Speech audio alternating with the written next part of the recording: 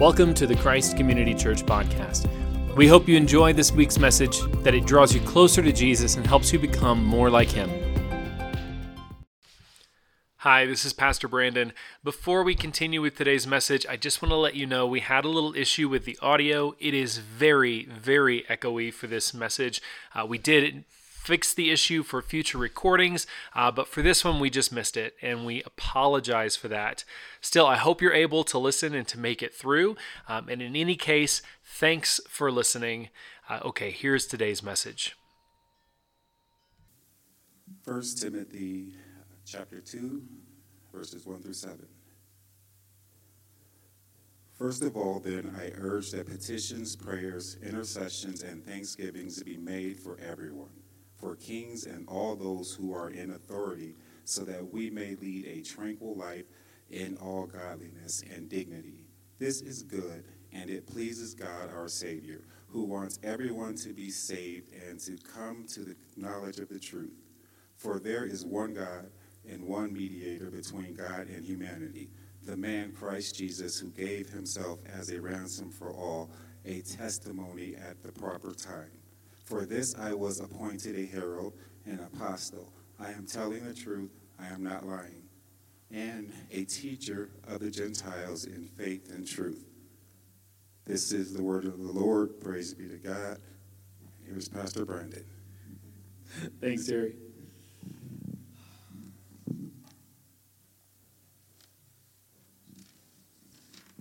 So I grew up in the church. Been in the church my whole life. When I was really young, we bounced around a lot. Just for one reason or another, we bounced around churches. And until I was, 11 or so, and then we landed in a church. And it was a great church. It was a wonderful church. I love my home church.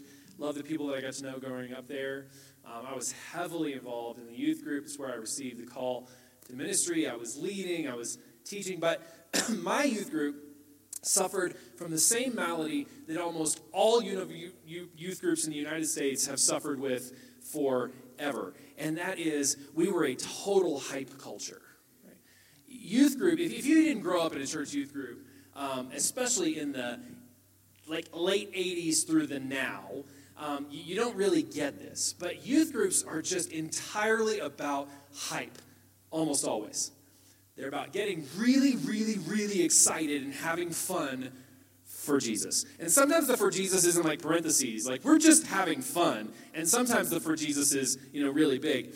But if you visited our youth group, you would think that following Jesus was primarily about jumping up and down when you sing and dance, and then being really loud about Jesus all the time.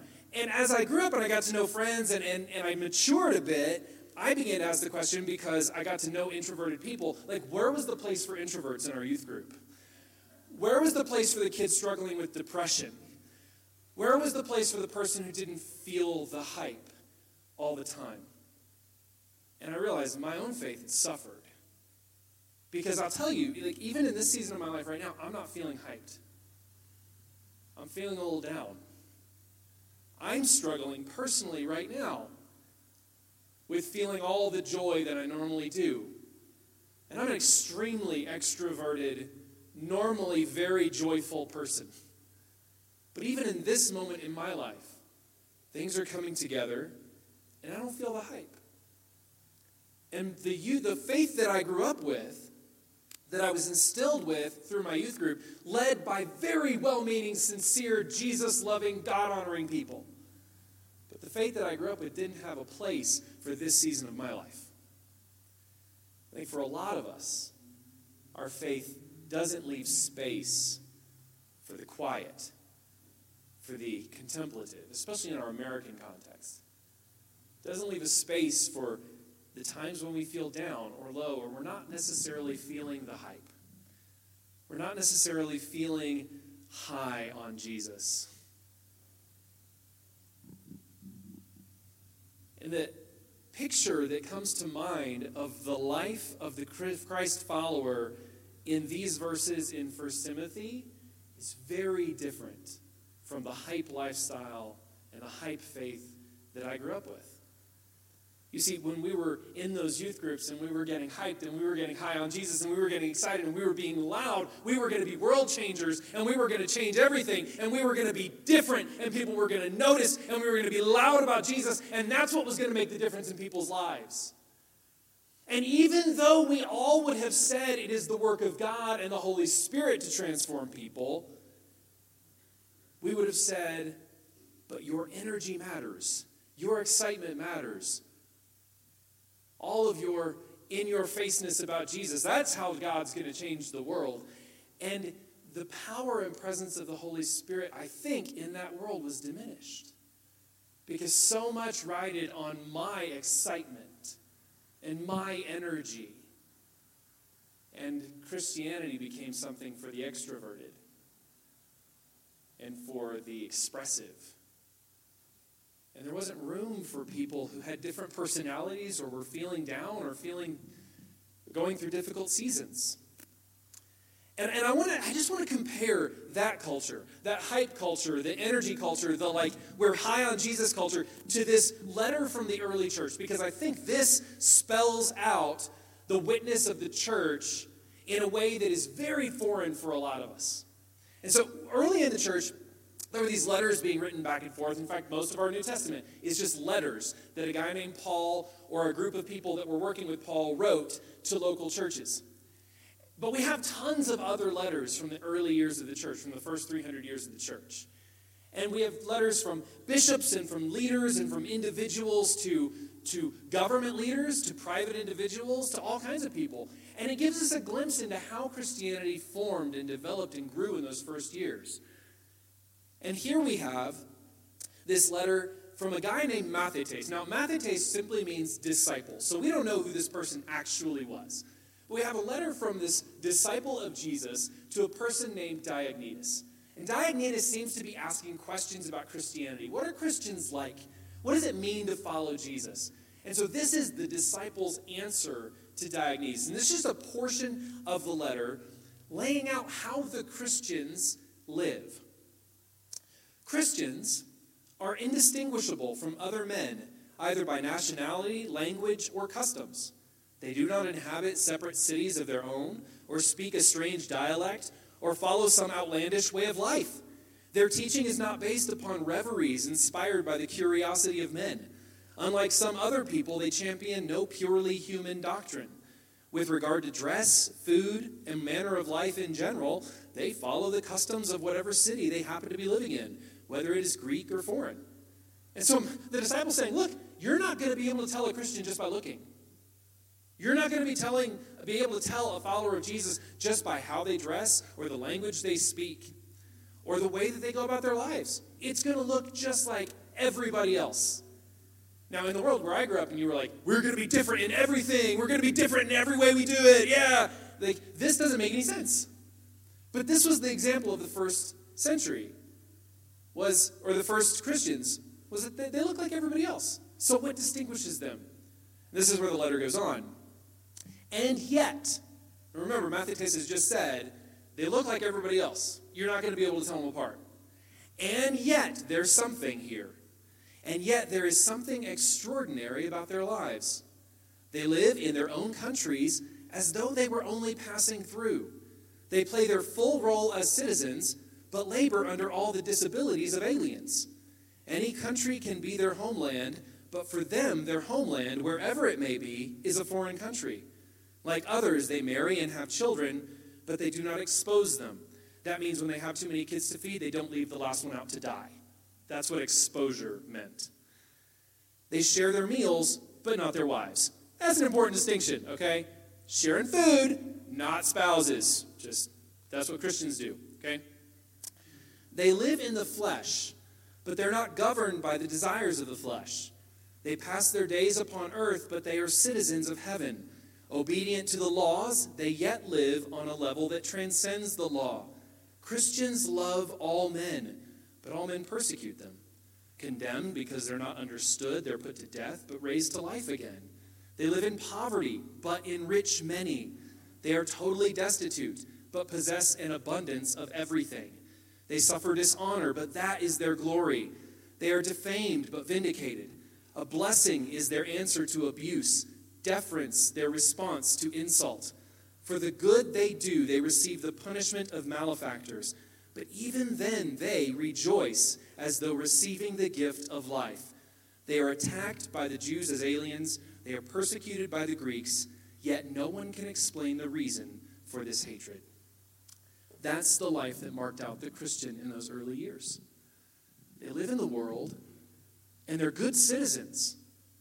And yet they're not tied to their government. They live in the world, and they're good neighbors. And yet they recognize that their loyalty transcends the human.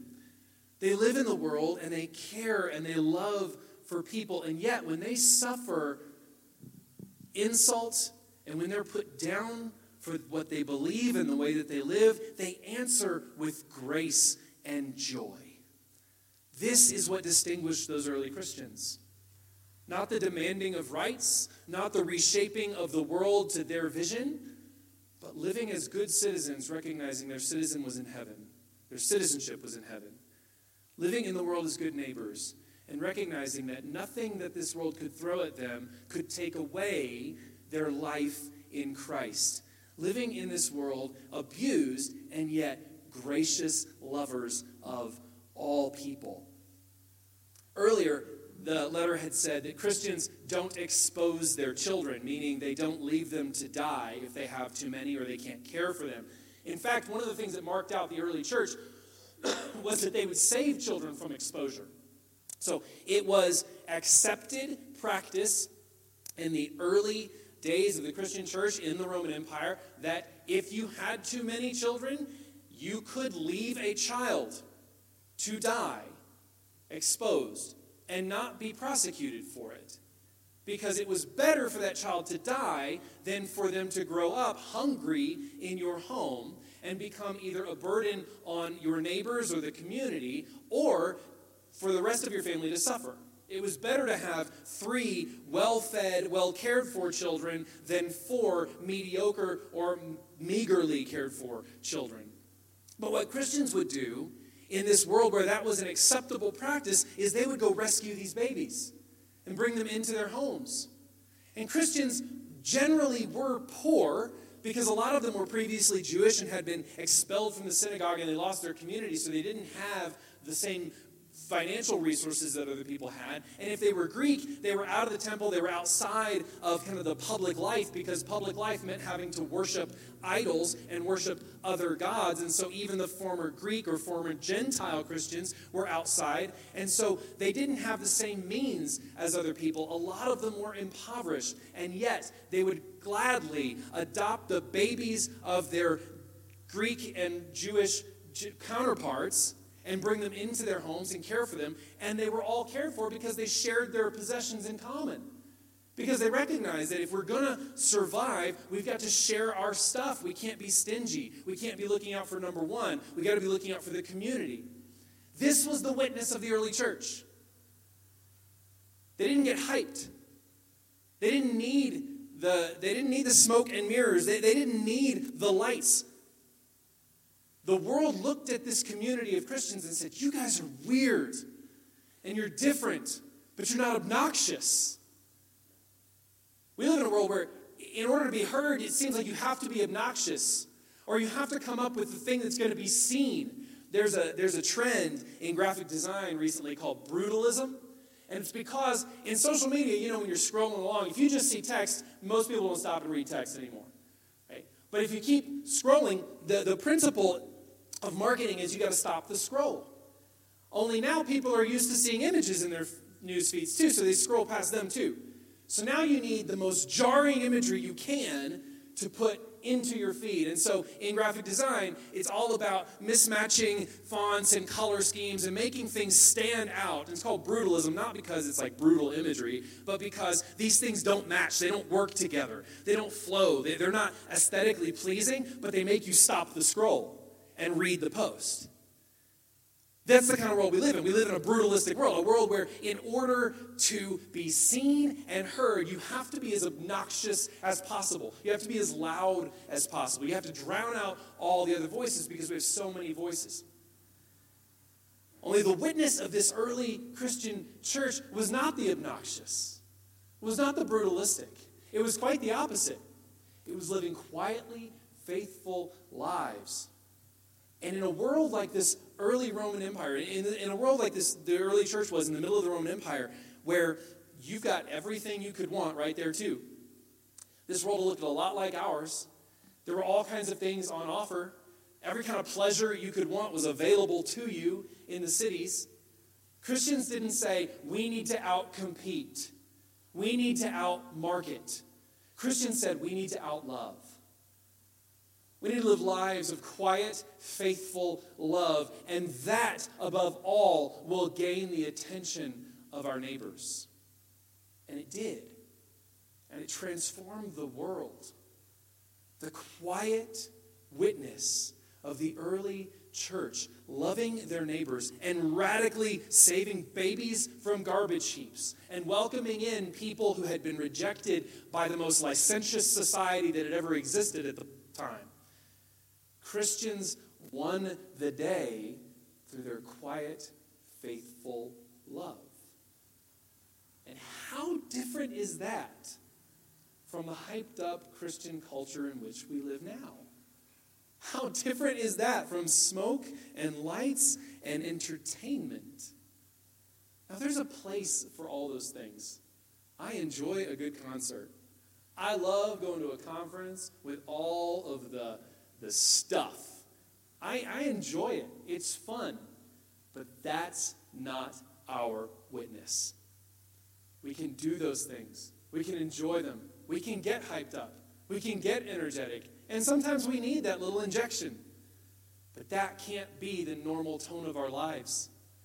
It will exhaust us. It will burn us out. It'll ruin us.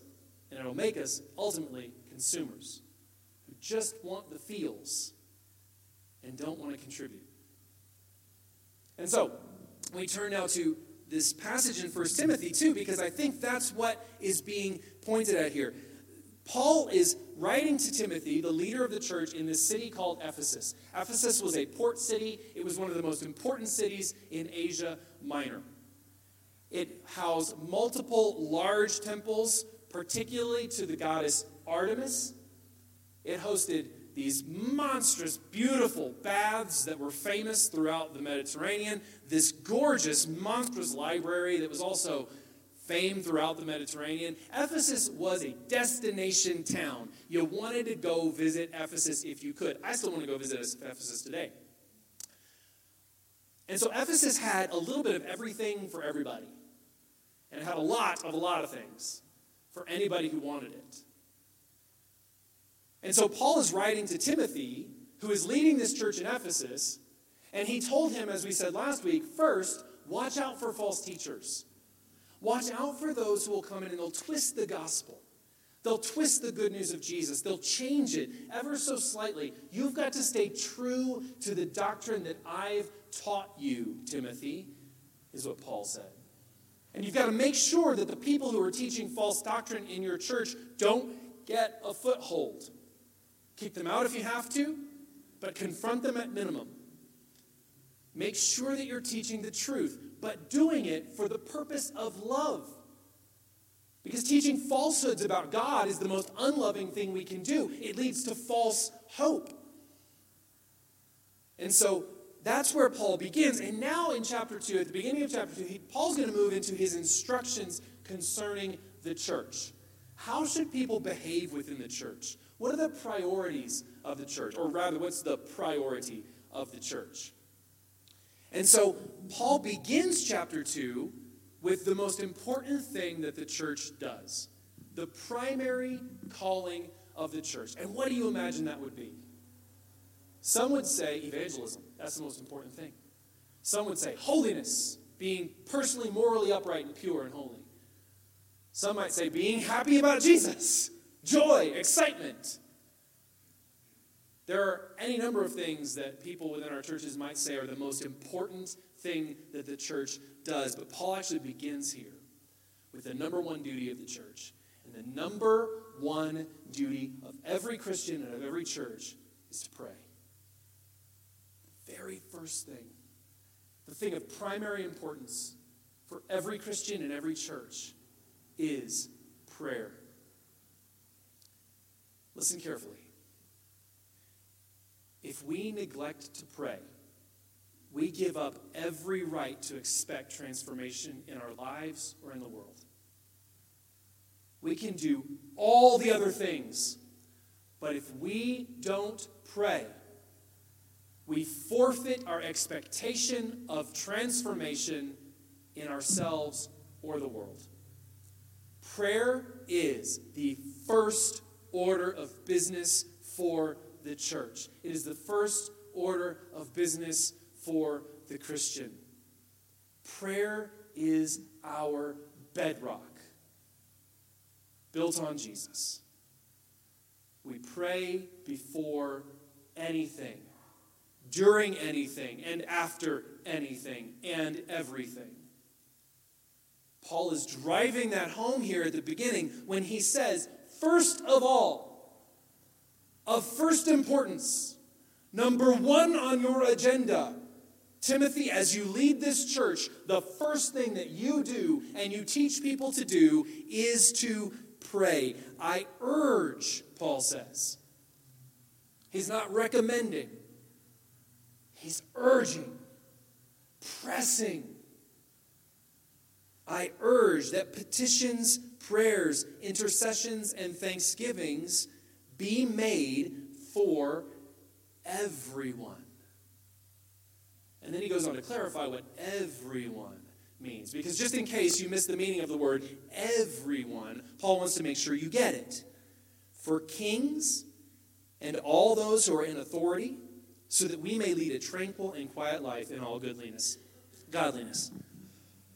So, Paul says, first order is to pray for everyone. Now, a lot of us are good at praying for our neighbors, or praying for people we like, praying for people we love. We're good at praying for the needs of our family members, of the church family. We're good at praying for stuff that matters to us. Paul just wants to broaden that scope. I want you to pray for everybody. Absolutely everybody. Pray for those in authority. Pray for the kings. Pray for the governors. Pray for the prefects, and pray for the treasurers, and pray for the senators, and pray for everybody in any position of authority in your society. I want you to pray for all of them. Now, here's what prayer doesn't mean. When the Bible tells us to pray for those in authority, it is not saying that you affirm everything they do or every decision they make, or that everything they do and every decision they make is right or good. Even in Romans 13, when the Apostle Paul tells us that all authority in heaven is given, or that all authority on earth is given from heaven, that God has given us all the authorities, he's not saying that all the authorities do will be right or good, or that we should affirm it all. He's just telling us, keep them in mind, pray for them. If someone exercises authority, it is they are doing so as image bearers of God. The only reason we can bear authority is because we are image bearers of God. We are made in the image of God. And so all authority naturally comes from God, in whose image we are made. And so we pray that they use their authority in a way that is consistent with the kingdom of God, with the values of the kingdom of God, that's consistent with flourishing for all people, that's consistent with justice for all people. We pray that those in authority will use their authority in a way that seeks the peace and prosperity and flourishing of absolutely everyone under their authority. But when they fail to do that, we still pray for them. When they fail to meet that standard, we continue to pray for them. To pray that they would use their authority well. To pray that God would give them the wisdom to use their authority well. And here's why. Paul begins by saying, first of all, pray for everyone. And he gives us 3 reasons why we are to pray for everyone. First is so that you may lead a quiet life. A tranquil and quiet life in all godliness and dignity. We pray for everyone so that we can live tranquil and quiet lives of godliness and dignity. With regard to the kings and the authorities, what Paul is praying, asking for prayers for is, pray they leave us alone, just so that we can be godly. Pray that the authorities would just leave the church alone so that we can follow Jesus and be faithful in our lives to him. Pray that they don't notice you. Pray that they don't look down and see you doing something and want to come down on you. And elsewhere, Paul will say that Christians ought to live lives that are better than the law of the land in which they live, so that the authorities have nothing to hold against you. That's what happened in that letter that I read just a minute ago. That letter to Diognetus, where he said, they live in every land as good citizens, but their way of life transcends the law of their land. Be better than the law requires you to be. Be better than this cultural standard around you requires you to be. Because Jesus is better, and he's our standard. And so Paul here is saying, pray for those in authority so that you can go about your life following Jesus without interference, without being bothered. And so to the authorities, he's praying for them to leave the Christians alone. To the Christians, he's saying, don't make waves. Don't be obnoxious. Don't try to push for your own way. Live your life better than the law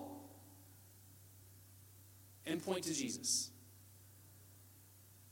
So pray for the authorities so that you can live a quiet and tranquil life in godliness and dignity. That should be our goal. Now, there will be times and places where we can't do that. There have been times and places in church history where Christians couldn't live a quiet and tranquil life because the governing authorities were coming down on them. Again, that was part of the letter that we read, where Christians in this time and place were maligned, they were put down, they were persecuted. There have been times of persecution. We do not live in one, not where we are. But there have been many times in our past as the church where Christians have not been allowed to lead a quiet and tranquil life. But where it is possible, where there is the support or at least the ignorance of the government to leave us alone, our goal ought to be to lead quiet and tranquil lives reflecting Jesus in everything that we do. We don't need to try to grab attention. We don't need to try and force the world and mold it to our liking. God will do that. Jesus will do that. We lead faithfully quiet lives, loving one another, loving our neighbors, serving one another, caring for the poor and oppressed, reaching out and sharing what we have with one another to make sure that we all have at least what we need. Our goal ought to be a quiet and tranquil life where we can follow Jesus faithfully and let him be the light that shines from us. I've still got these lamps out here. I haven't put them back on the wall yet. But the theme for this year is the light of the world, to remind us that we are the light of the world. And you notice, right, all the lamps are different. Different shapes, different sizes, different shades. But they all have the same bulb, because I made sure they all have the same bulb, so I can make this analogy. They all have the same bulb. They all shine the same light. Regardless of who we are, what shape we are, we all shine the same light. But we don't control the light. We can try and snuff it out. We can try and put it under a bushel. We can try and hide it. But we all shine forth the same light. And it's the light that does the work. It's the light that shines in the darkness, not us. Whoa. I'm going to give Prentice a heart attack up here. It's the light that shines. So we don't have to be loud. We don't have to make our stand. We don't have to be obnoxious. We lead quiet lives and allow the light to do its work and shine into the dark places. When Christians went to those trash heaps to rescue exposed babies, they were shining light into the darkest place of their society. They didn't put a sign over themselves when they did it.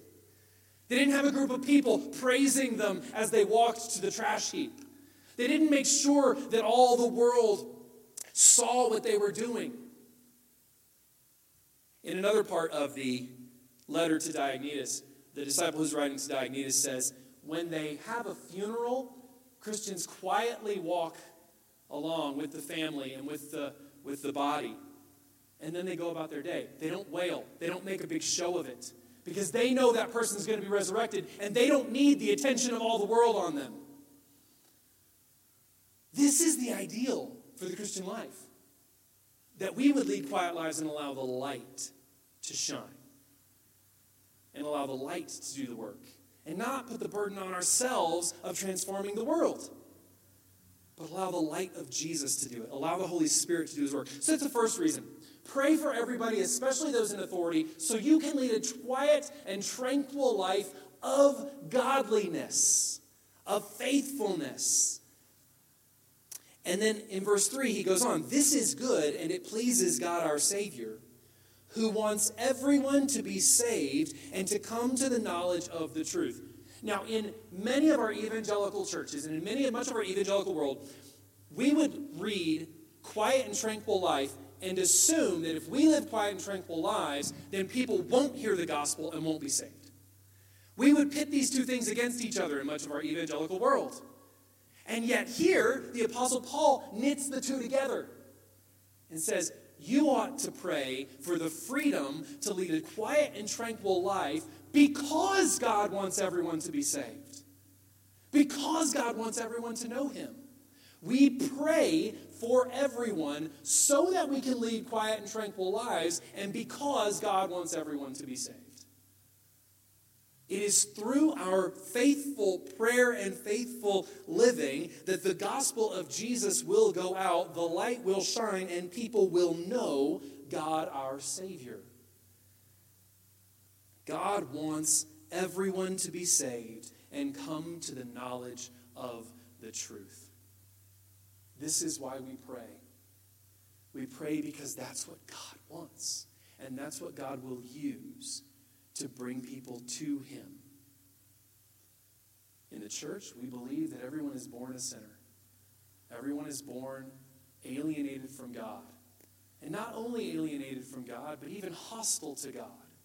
Hostile to the good work of our good Creator. That we are opposed to God from birth. It's the nature of our world. It's the nature of what we call the fall. The fact that we are sinful. We are separated from God from birth. And God wants nothing more than to bridge that gap and draw us in away from that separation. To bring us close, to unite us into an intimate relationship with him. That is the good news of Jesus. That God, who was our enemy, has come to us in Jesus Christ so that we can be made one with him, so that we can know our God, have our sin washed away, erased, and be united to him. That is God's deepest desire for every human on the planet, that we would know him. And again, in an evangelical world, we assume that that happens primarily through our speech. Primarily through our speaking the gospel. And it does happen through our sharing of the gospel. It does happen through the words, through the spoken word of God. That's how salvation comes to us. But it does not happen apart from prayer. It will not happen apart from prayer. Prayer is where we begin. If we go out to share the gospel of Jesus and to evangelize and to speak the truth of Jesus, having not prayed, we are crippling ourselves. It begins with prayer. Paul is saying we pray for everyone because God desires the salvation of everyone. And the best thing you can possibly do for another human being is to pray for them.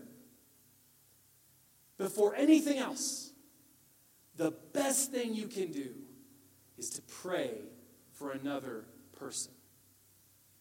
Pray for their good. Pray for their well-being. Pray most importantly that they would know God their Savior, that they would know Jesus Christ, that they would be saved, that they would follow him. It all begins with prayer. Prayer lays the foundation. It tills the soil. It gets things moving. And don't ask me how, because prayer isn't magic. It's not as though if you pray the right words, this thing will happen. Any book you're reading that says, if you pray this way, this will happen, is a lie and you should burn it. I'm not even joking. Anything that lines up prayer as though it's a magic spell, or anyone who tells you, here are the 7 steps to effective prayer, that's not outlined in Scripture anywhere. Or who says, this is the key to having your prayers heard, that's not in Scripture anywhere. Prayer is not a magic spell. There's no one-to-one correlation between if I say these words, God will do this. On the other hand, we do know that prayer moves things. Prayer moves the heart of God. Yes, it does. God has commanded us to pray. God wants us to pray, and God responds when we pray. And when we pray before we do things, especially before we share the gospel or before we start talking with someone about Jesus, it tills the soil. It begins to prepare the ground. It gets it ready. And if we as Christians do anything without prayer, we are crippling our own efforts. We're halting ourselves because we haven't laid the foundation. We haven't tilled the soil. We haven't done the prep work. God works through prayer, and it's a mystery. We don't know exactly how. We don't know why God has set it up this way. But God, in His sovereign will and in His sovereign grace, has. And what should astound us most is that God has given us the great privilege of prayer in the first place. That God has said, come to me. Come to me and pray, and I will do stuff. Come to me and pray, and I will act on your behalf. Come to me and pray, and I will put my purposes to work. Come to me and simply ask. We are told directly in Scripture, you don't have because you didn't ask. And how many times have we griped about the not having when we've never asked? How many times have we griped about our friends or our family or someone we love not yet knowing Jesus, not following Jesus, but we've never asked for it? We've been banging our heads up against the wall because we think that we're sharing the good news of Jesus and they're not picking it up, but we've never prayed for them. We're shooting ourselves in the foot. Prayer is the great privilege of the church that moves the hand of God according to God's own will and purposes. But we only have this privilege because Jesus has given it to us. And that's where Paul lands here in verses 5 and 6 in this doxology, this statement of doctrine that will form the foundation for the rest of this letter. Paul says, for there is one God and one mediator between God and humanity, the man Christ Jesus, who gave himself as a ransom for all, a testimony at the proper time. Paul is rooting everything here, saying we only get the privilege of prayer because of Jesus. And God wants everyone to come to a knowledge of him because there's only one of him. And there's only one way to him. Church, there is only one God. One. And there's only one way to God. And that's Jesus Christ. God knows this. Of course he does. We know this. And that's why we pray. So that people can know the one God through the one mediator, Jesus Christ. And it's only through that mediator that we get the privilege of praying at all. It's only through that mediator, Jesus, that we get the promise that God will move when we pray. This is the promise of Scripture. Now here, Paul names Jesus first as mediator and second as ransom. Mediator means he stands in the middle between us. We have to recognize first that I have no right to stand in the presence of God. There's nothing in me that gives me a special right to be able to stand in God's presence, in his holiness, and assume I'm going to be okay. In fact, we see the opposite over and over and over, where people unworthily step into God's presence and they're destroyed by his holiness. And so between us and God, between us and the Holy Father, is Jesus Christ. standing as a mediator to reconcile us to God. And he can only do that because he is the ransom who has paid our way. He is the one who has come and paid the debt for us so that we can enter into God's presence. And Paul is saying, pray for everyone so that they'll know the mediator and they too can stand in the presence of God. Pray for everyone because their idols won't save them. Pray for everyone because their pagan religion won't save them. Pray for everyone because their science won't save them. Pray for everyone because whatever they're putting their hope in that is not Jesus Christ is useless and cannot save. Pray for everyone because there is only one God and one mediator and one ransom paid. Nothing else ever died for you so you could be one with God. Nothing else ever died for you so that you could be intimately connected to God, our Savior. Pray for everyone because there's only one hope: Jesus Christ, the Savior. Today, do you know your one hope? I mean, if we're going to pray for other people to know this, we've got to know this. We've got to hold on to this. If we're going to pray this for other people, that they would know Jesus Christ the mediator, that they would know the one God and the one ransom that has been paid so that we can be united to him, then we've got to know him ourselves. We've got to grasp on to Jesus Christ, the one mediator between God and man. The one who went to the cross and let all the evil forces and powers of the world destroy his body. And in doing so, destroy our sin to free us from everything that separates us from God. Jesus is the only God who ever stepped down from heaven and said, I will give myself for you. I will give myself completely so that you can know God, your Creator, so you can know God, your Father, so you can be one with him and you can be united to each other. Church, we must pray that our neighbors and our friends and our family would know this mediator, that they would know Jesus Christ so they can know God the Father, but we must know him first. And if today you have not given yourself to Jesus, if today if you've stepped in here and you've never before, or it's been a long time, or you've lost the connection to it, said, Jesus, please wash away my sin. Jesus, please make me holy. Jesus, unite me to God. Today's the day. Today's the moment for salvation. Today's the moment to know Jesus Christ. To know that your sin is once forever washed away and you can be united to God, your Savior. Today's the day for new life for all of us. And so I'm going to pray for us, and I'm going to invite you to pray. First, for yourself. That you would know God, your Savior. That you would know Jesus Christ. If you have repenting to do, sorry for my sin, Lord, help me to walk in your way. Now's the moment to do it. Today's the day to commit yourself to Jesus Christ, your Savior. And then, allow the Holy Spirit to bring to mind those family and friends of yours who you know don't know Jesus. To name them by name.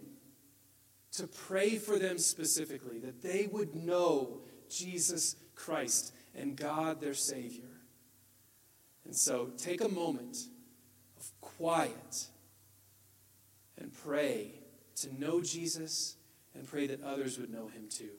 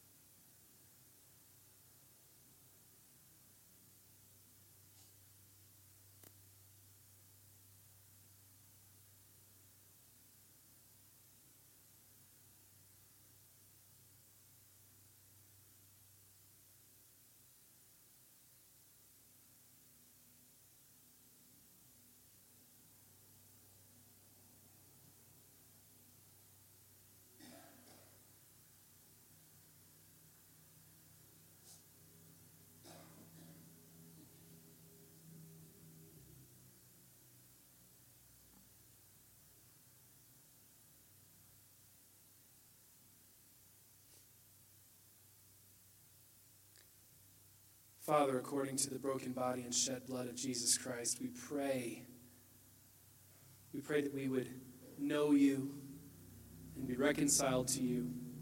And we pray for these who have been named, for our family and friends, for our loved ones who don't know you, Jesus. We pray that they too, through the witness of our quiet and faithful lives, through the witness of our words speaking the truth of Jesus, and Lord, through the work of your Holy Spirit enacted through prayer, that they too would come to know you and follow you. In the name of the Father, Son, and Holy Spirit, I pray. Amen. Thanks for tuning into the podcast this week. For more information on Christ Community Church in Southeast Denver, visit christcommunitydenver.org.